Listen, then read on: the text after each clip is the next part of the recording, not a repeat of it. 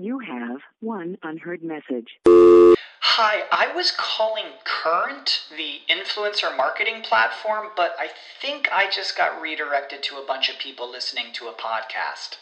Well, anyways, I was calling Current because I was told they could help get my brand set up on TikTok Shop, and even build out an affiliate program of content creators promoting my brand, and even have those content creators go on live streams and promote my product there.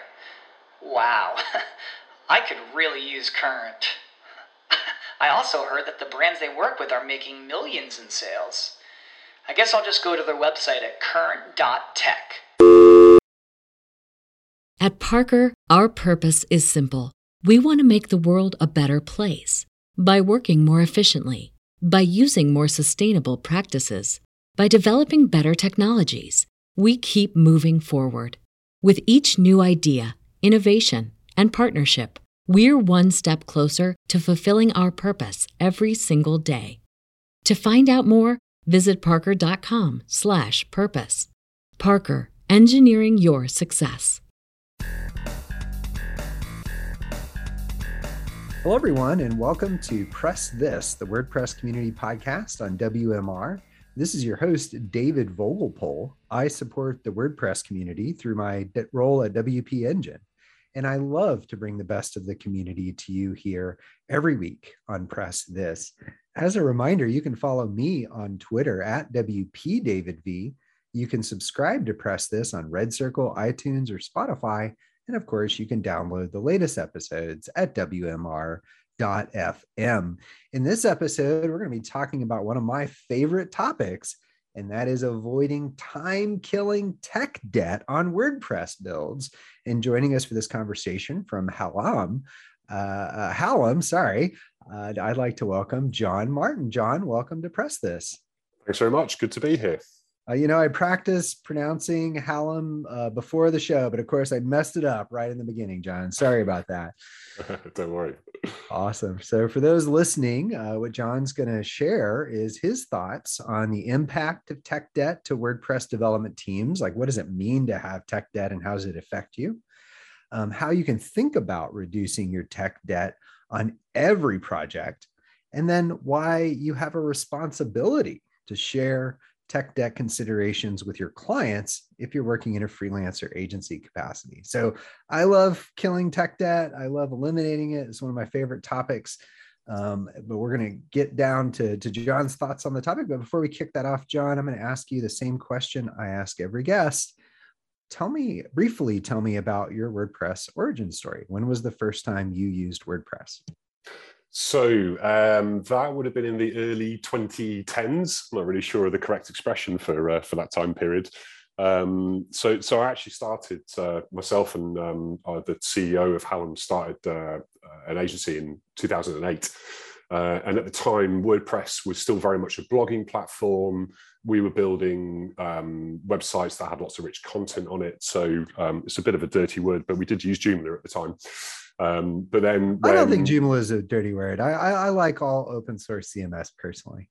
Yeah, I mean, likewise, it's a great project. I think the key thing for us is that over time, where Joomla was really, really strong, when WordPress brought out custom post type support, that was when things really, really changed for WordPress for me, and it elevated it from as it was known as a blogging platform to being a proper, fully fledged CMS that you could do all kinds of sites on, whether it was for a really small one person business or a freelancer or whatever, all the way up to massive enterprise grade complex websites. And I think really for me that was a killer decision on their part, because it's part of the reason why WordPress is so popular now. So that was where when I actually started using it. The story before that really is myself and the now CEO of Hallam. We were in a band together, and we had this bright idea of thinking, well, you know what, we want to tour some more and spend a bit more time on the road, and it was really hard to get time off from our current jobs. So we thought, you know what, let's start an agency and become web developers, because that will really help getting all that time back. That was a great decision. I'm really, really pleased we did that, but it was also certainly a naive decision, because thinking that working for yourself gives you more time was definitely a mistake that I think we recognized a little bit later on. And before that point, I knew a bit about SQL, and I've been building computers since, since graphics card only supported 4 colors. So for anybody else who knows what CGA is, that'll help give you an idea how old I am. But yeah, so really it was when CPTs came out that changed everything for us. We started to use WordPress pretty much overnight. Actually, that became our chosen CMS, and we haven't looked back. We've used it since, and worked really closely. Funny. Out of all the people I've asked this question to, very few have actually clued in on how material custom post types were relative to their WordPress origin story. And it's funny, I have a similar story. I founded an agency in 2010, so a little bit after y'all, but when custom post types had kind of already gone in. And we started building with Joomla and switched to WordPress for similar reasons, but it was those custom post types and custom meta fields that I agree, and I actually presented this way in various formats, is that it was this kind of moment when WordPress really became a true CMS. A year after that, WooCommerce came into existence, WP Engine came into existence, a lot of other brands in the WordPress space. It was such a transformative time. It's interesting to hear you kind of reference that as the root of your origin story. Now, you were telling me though about Hallam and the founding moment there, if you will. But could you briefly tell me a little bit about Hallam and what you do at Hallam? Yeah, sure. So actually, that agency we founded wasn't Hallam at the time. We later merged with Hallam. Okay, thank you. And the main reason for that actually is because back in those older days, there was a very quite discrete difference between we build websites versus we do SEO and all those kind of things, and there wasn't really that many around that were integrating the approach and actually thinking about things like user experience and how does that work with SEO and development and all that kind of stuff. So that was actually why we ended up later merging with Hallam. Hallam had been around for about 20 years, and our founder set up pretty much right back at the beginning of when SEO started to become a thing. So we merged the two agencies 6-7 years ago, maybe a little bit longer. My memory for dates is not great, I must admit.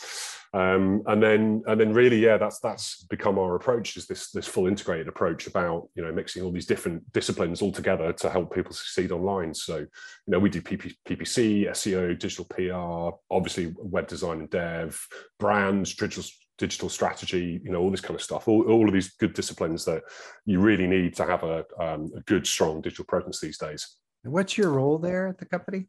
So my job title is technical director. So I'll be honest, doesn't really quite cover everything that I do. I ran the development team for a long period of time. So all the WordPress work we did was under my directorship. I'm pleased to say we have far better developers in the team than Julio and I ever were when we first started out, which is part of the reason why we're doing much better these days, and we understand things a bit more. So I ran the development team for a long period of time. More recently, I look after the data team as well. So that means I get to play with machine learning and Python and MarTech. And so all this playing, though, I got to imagine all this playing and doing cool stuff for clients has got to result in some tech debt along the way. And so I'm curious, how you think about, what are the common types of tech debt? And maybe specific to WordPress builds for a minute, but how do you think about that as you think about, Hallam and how y'all manage your tech debt? Do you bucket it into types with WordPress builds? Yeah, we do. I mean, not necessarily. We do in kind of language. We don't necessarily categorize things or go through a strict process for categorizing it, but really they do fall into 3 different buckets. One of them is when you build bad code on top of existing bad code, and that might be because maybe you made some mistakes in the past. That might be because you've inherited a website from somebody else. Whatever the reason is. So that's the sort of first bucket. The second one is building code that isn't necessary, and maybe just isn't necessary right now. I'm sure we've all been on the end of feature requests from clients and brands that we work with where they're really keen for a particular thing, but actually it might not be the right thing in terms of getting actual value for the customers. And then the third one, which is the biggest one I see actually, is building features that should actually really be on a different platform. So understanding that kind of architectural piece about, okay, what are the different bits that we're plugging in here? Here's a CRM. Here is the website, which fundamentally really is about marketing the business. Here's your order fulfillment platform. All those sort of different. So let me ask you Let me ask you a fundamental question here. Like you've kind of listed the three types, but it sounds like these are the three types of tech debt you want to get rid of, right? Bad code on bad code, code that's not necessary, features that could be done on another platform. Like, isn't there a fourth bucket, like features you want that are valuable, and therefore the tech debt is maybe good in that case? Is that fair to say that's a fourth bucket? Yeah, 100%. I mean, not all technical debt is bad. There are, you have to accept that pretty much any feature that you're going to build will accrue some type of technical debt, and you've got to make a call about whether that technical debt is good or not. Some is good, some is bad, and really it depends on, it's that keyword I said before, it's about value. Are you going to get the value that you need for that thing? Well, more importantly, is the customer, the ultimate customer, not your client, but their customers, are they going to get the value for it? And that's usually a pretty good guiding light as to whether to accept that technical debt or not. Yeah, I want to kind of deep dive into, how you think about that quote worth it formula for when it's okay to accept or not. But it's good to think about, get a good understanding of how you think of the different buckets of types of tech debt, and particularly those you might want to optimize to remove. What I'd like to do next, though, is get an understanding of, like, was there a thing that kind of drove you over the edge to focus in this area? But we're going to take our first break, and we'll be right back. Time to plug into a commercial break. Stay tuned for more Press This in just a moment.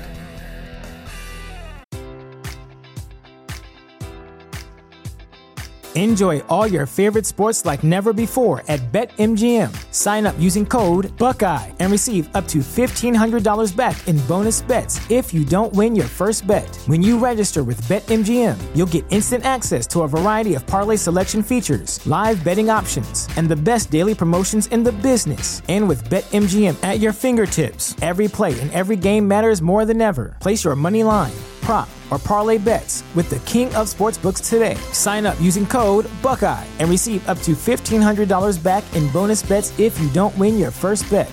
BetMGM and GameSense remind you to play responsibly. 21 plus and present in Ohio, subject to eligibility requirements. Rewards are non-withdrawable bonus bets that expire in 7 days. Gambling problem? Call 1-800-GAMBLER. In partnership with MGM Northfield Park.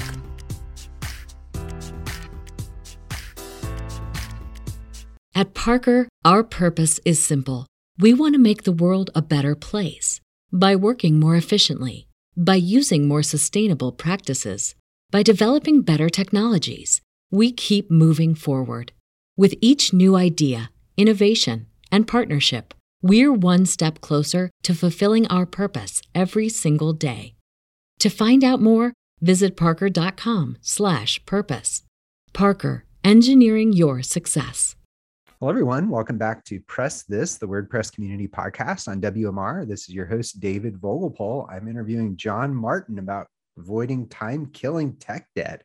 John, right before the break, you were explaining that the way you think of the three types of tech debt that you might want to eliminate is building bad code on bad code, creating code that's not necessary for the success of the site you're working on, and then maybe building out code for features that could be better served on another platform.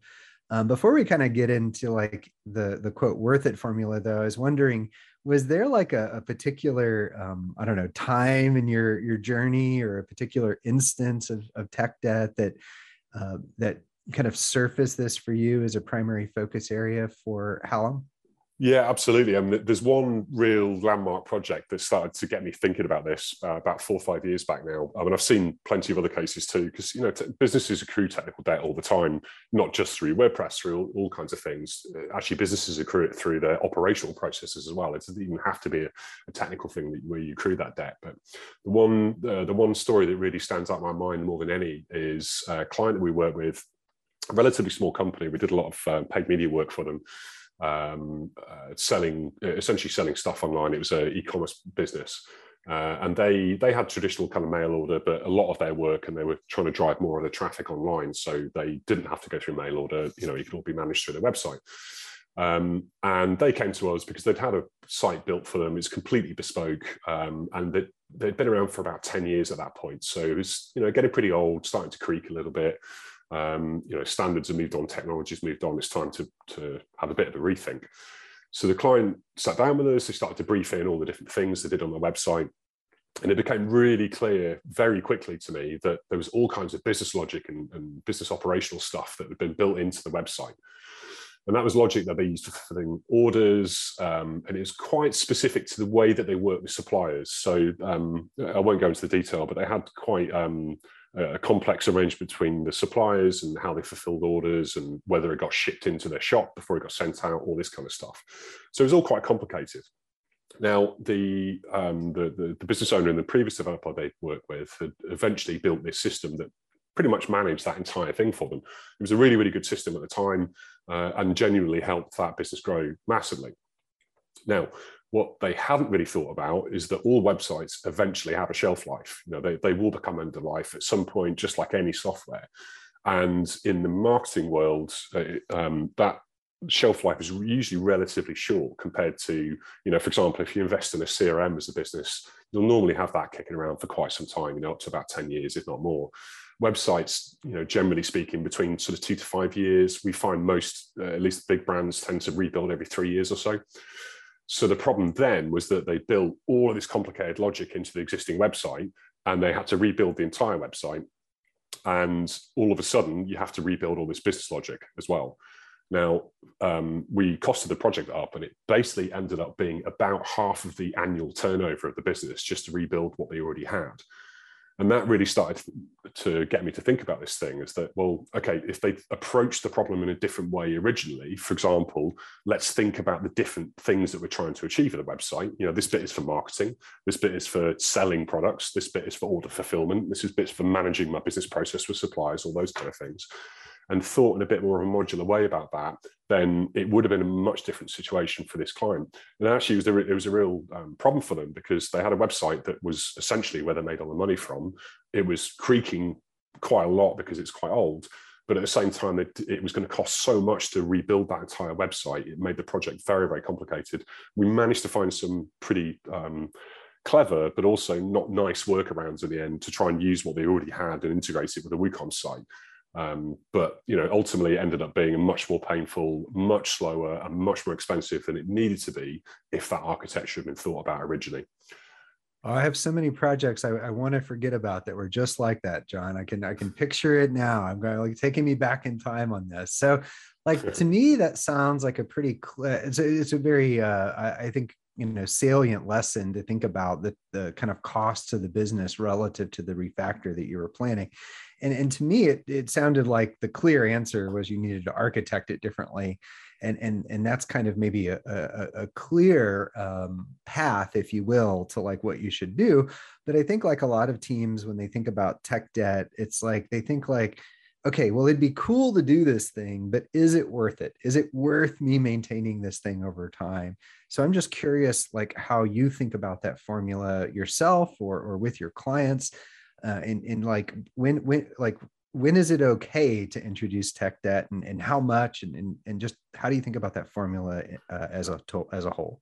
Yeah, you touched on a really important point there, is that, you know, you think about the nature of developers. Developers get into this because they love doing cool stuff. And that's, you know, it's a big part of our motivation, is to learn how to do new things, new technology, you know, new JavaScript frameworks, whatever the thing is. And that naturally gives us the motivation then becomes to build cool stuff. But we don't necessarily think long term about that. You know, we've still got to maintain it. You know, my wife would love to get a hot tub at our house, but I know that somebody's got to clean that. And I'll be honest, I don't really be the one that cleans it. It's that type of thinking in your mind. So it's a really, really, really good question to think about. Is it actually worth it in the first place? And if we break that down a little bit, there's a few different things you could be thinking about. First of all, think long term. What is the total cost of ownership of building that thing, of testing it and maintaining it, and then weigh that up against the value that we get from it. So, for example, there may be a really simple way that you could solve that problem using spreadsheets, or, you know, using a slightly different architecture of things, where, you know, maybe somebody internally at the company manages that for a short period of time. And it would be cheaper to do that and more effective to do that than it would be to build this really complicated feature that, when you actually look at the total cost of ownership, it's going to cost more than it would do for somebody to spend a couple of hours a week to do a particular thing. And don't get me wrong, I'm a big believer in automation. Technology should be automating as much as possible to avoid that kind of admin. But Do you, sorry to interrupt, but do you use like those manual approaches to like try something out before you code it to make sure that value is going to be there? I mean, I get the idea of like simplifying the specs or like, oh, can we do this manually instead? I'm just curious if you've ever approached it from like a testing perspective to like see if the ultimate return is worth it. Yeah, 100%. So I'm a big believer in agile methodology, and fundamentally, one of the big key tenets of agile is that you build the right thing at the right time, and you focus on getting value as quickly as possible. So you want to be building the minimum viable product. Now that means that you don't necessarily have something that's fully feature rich at that point, but it gives you a platform where you can then start to test it. Are you actually getting the thing that you want from that? Are your users responding to it in the way that you expected them to? Anybody who's worked within UX or and web dev will know that quite often we'll get requests from customers because they think that their customers will want that, but actually, do they really want it? So that's another really good question to ask is, once you've kind of thought about that long-term view, do the people going to use the website, do we know that they want to use it, or do we need to test to see if they want to use it? And then once we've done that test, we can work out whether we should invest more in it or whether we should back off and actually put our investment elsewhere. So it sounds like, to kind of recap those thoughts, and I liked your idea of looking at the total cost of ownership long term. I think a lot of times teams think, even the people, quote, ordering services from the teams think, how many hours or weeks or sprints or points or whatever is this thing going to cost to build? But then, you need to take into account that, how many hours or weeks or sprints or points is it going to take to maintain, and then to use that to balance against the value you're getting out of maintaining that activity. I think obviously that's a sound piece of advice. But then you're also thinking like, well, is there something I can do to test this to see if my assumptions are correct? Does that sound accurate?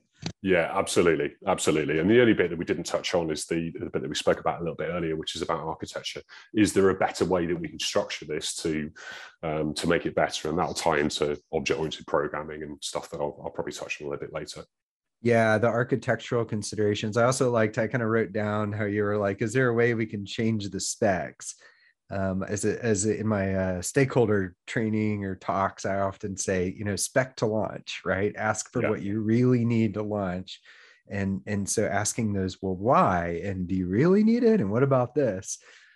Questions have been, I found, to be very critical. So it sounds like that's a key part of how you're thinking about this. Yeah, because every minute that site is in development is a minute that it's not getting value in front of customers. And that's the easy way of thinking about it. You want to get launched as fast as you possibly can, and then test, monitor, iterate, learn, see where you go from there. But only because you're doing that based on actual data rather than what you think is right, because quite often they're not the same.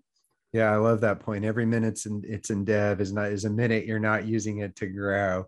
It also ties back to another mantra I have in project management and stakeholder management, which is the two best words in getting a project done are phase 2. Right? What can we do next? How can we iterate on it? Exactly. I love that when I'm dealing with stakeholders, or when I am a stakeholder, is a powerful part. Okay, cool. Let's talk next about how what teams can do to reduce tech debt. But before we do that, we'll take our last break. Time to plug into a commercial break. Stay tuned for more Press This in just a moment. You have one unheard message. Hi, I was calling Current, the influencer marketing platform, but I think I just got redirected to a bunch of people listening to a podcast. Well, anyways, I was calling Current because I was told they could help get my brand set up on TikTok Shop, and even build out an affiliate program of content creators promoting my brand, and even have those content creators go on live streams and promote my product there. Wow, I could really use Current. I also heard that the brands they work with are making millions in sales. I guess I'll just go to their website at current.tech. Our bodies come in different shapes and sizes, so doesn't it make sense that our weight loss plans should too? That's the beauty of Noom. They build a personal plan that factors in dietary restrictions, medical issues, and other personal needs so your plan works for you. Noom doesn't restrict or shame when you want to treat yourself. Their flexible program focuses on progress instead of perfection. You don't have to give up carbs or anything. And with their daily lessons, you can learn something new about your food choices every day. After just a few days of using the app, I learned how to recognize cues for overeating and how to choose the right foods to feel full. Stay focused on what's important to you with Noom's psychology and biology-based approach. Sign up for your trial today at Noom.com. That's Noom.com. And check out Noom's first ever cookbook, The Noom Kitchen, for 100 healthy and delicious recipes to promote better living. Available to buy now wherever books are sold. Hello, everyone. Welcome back to Press This, the WordPress community podcast on WMR. This is your host, David Vogelpohl. I'm in the middle of talking about avoiding time-killing tech debt with John Martin of Hallam. John, right before the break, we talked a little bit around your worth it formula. I really liked your notions around reducing specs and thinking about TCO and kind of taking an iterative testing approach. But let's dig into now what teams can actually do to reduce their tech debt in WordPress builds. What are some of your favorite techniques for reducing tech debt? So there's all kinds of technical techniques you can use, and some of them you'll be familiar with, some of you won't. But actually, the starting point for me is a much more kind of soft approach towards it. Talk to your clients about it.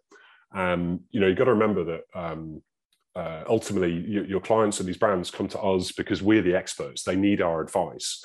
And it's quite easy to fall into the trap that we're there to just do what they want.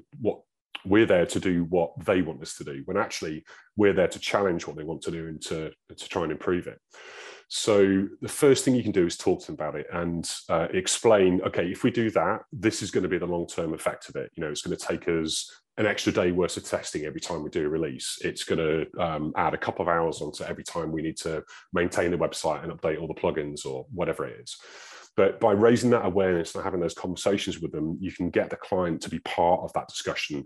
And then eventually they become part of the problem solving with it as well. We have to educate our clients all the time simply because they don't understand the things that we do. If they did, they wouldn't be coming to us in the first place. So that's your starting point. Or key thing to remember with that as well is simplify things. Again, people aren't necessarily as technical as we are. So use analogies to talk about it. I always find that houses are a great analogy. Everybody lives in a house. Most people have got some experience of doing some kind of house improvement. So it's quite easy to use that as an analogy to explain it. So that's the kind of the first point really, is to get the client on side with those conversations. The next thing we already touched on before, which was to have that long-term view. What's the total cost of ownership? And asking yourself those questions and questioning every feature request, but being a little bit more sort of technical and how you would do this on the job. Simple things you can do. Use WordPress standards. There are standards that are there. They do exist for a reason. Now, they will help you as a developer, and maybe you work on a project, then you put it down for a year or two, and then you come back to it. You've got to refresh your memory with that and trying to get your head back into where you were when you first built it. Using standards will help that. It'll also help other people. So if you work within the team, it means you've got this common language that everybody can operate from, which is really, really useful in terms of efficiency and helping with documentation, all these types of things. So that's kind of a softer way of reducing your technical debt by having standards that anybody can work on. It also helps, the time may come where some other WordPress developers are working on that project, and it helps them too. Just think of it as a way of paying back to the community and making it easier for your fellow developers. So that's a good point around kind of standards and making it easy for yourself and others.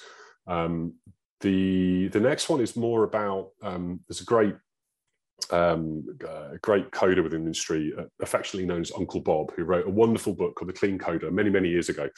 I would highly recommend that any developer reads that book if they haven't read it. In fact, I made it mandatory reading for our development team, for anybody who joined the team, mostly because he's got such a good approach towards, he talks about unit testing, all this kind of stuff, but fundamentally, a lot of it is around how do you write code in a way that makes it flexible, that you can very quickly iterate and change and add extra bits into it. And one of the big points that he talks about is about refactoring often. And this is the main thing to take from it, is that you write a piece of code, that doesn't necessarily mean that piece of code is finished.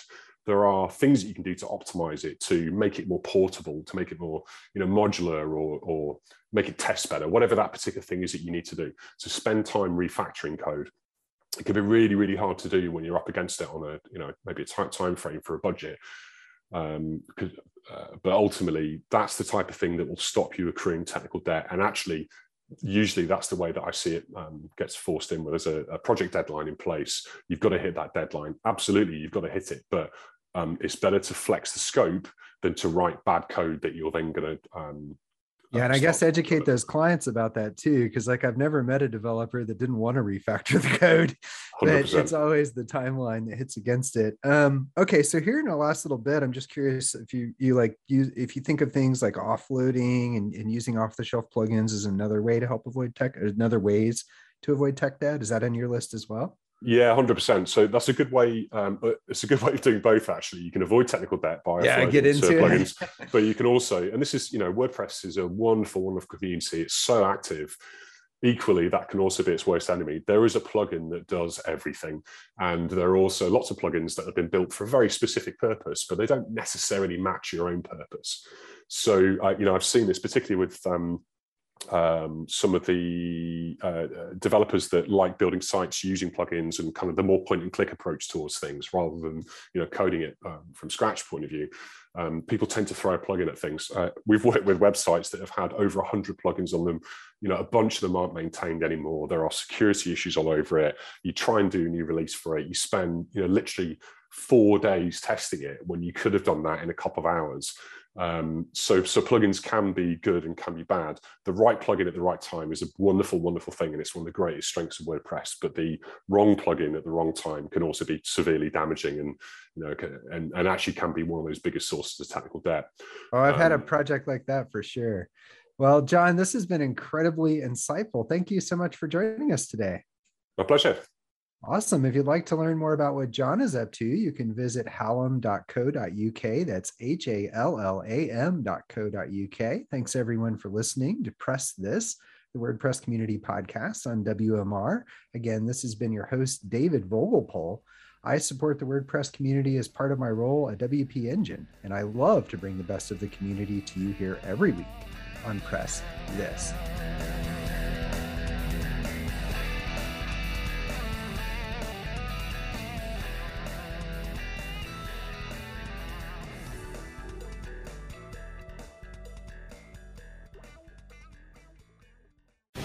The opinions expressed on this program are those of the guests and hosts and do not necessarily reflect those of webmasterradio.fm's management or sponsors. Any rebroadcast or redistribution without authorized consent of webmasterradio.fm is prohibited.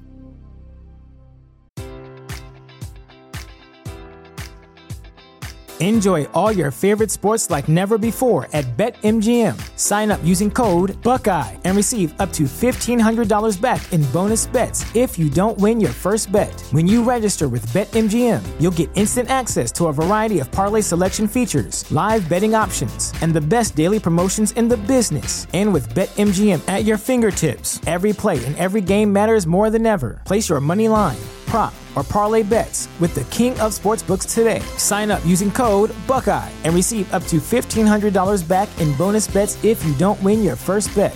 BetMGM and GameSense remind you to play responsibly. 21 plus and present in Ohio, subject to eligibility requirements. Rewards are non-withdrawable bonus bets that expire in 7 days. Gambling problem? Call 1-800-GAMBLER in partnership with MGM Northfield Park.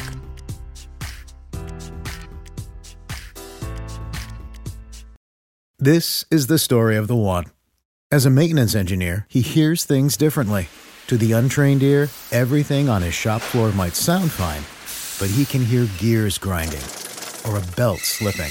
So he steps in to fix the problem at hand before it gets out of hand. And he knows Grainger's got the right product he needs to get the job done, which is music to his ears. Call, click Grainger.com, or just stop by. Grainger, for the ones who get it done.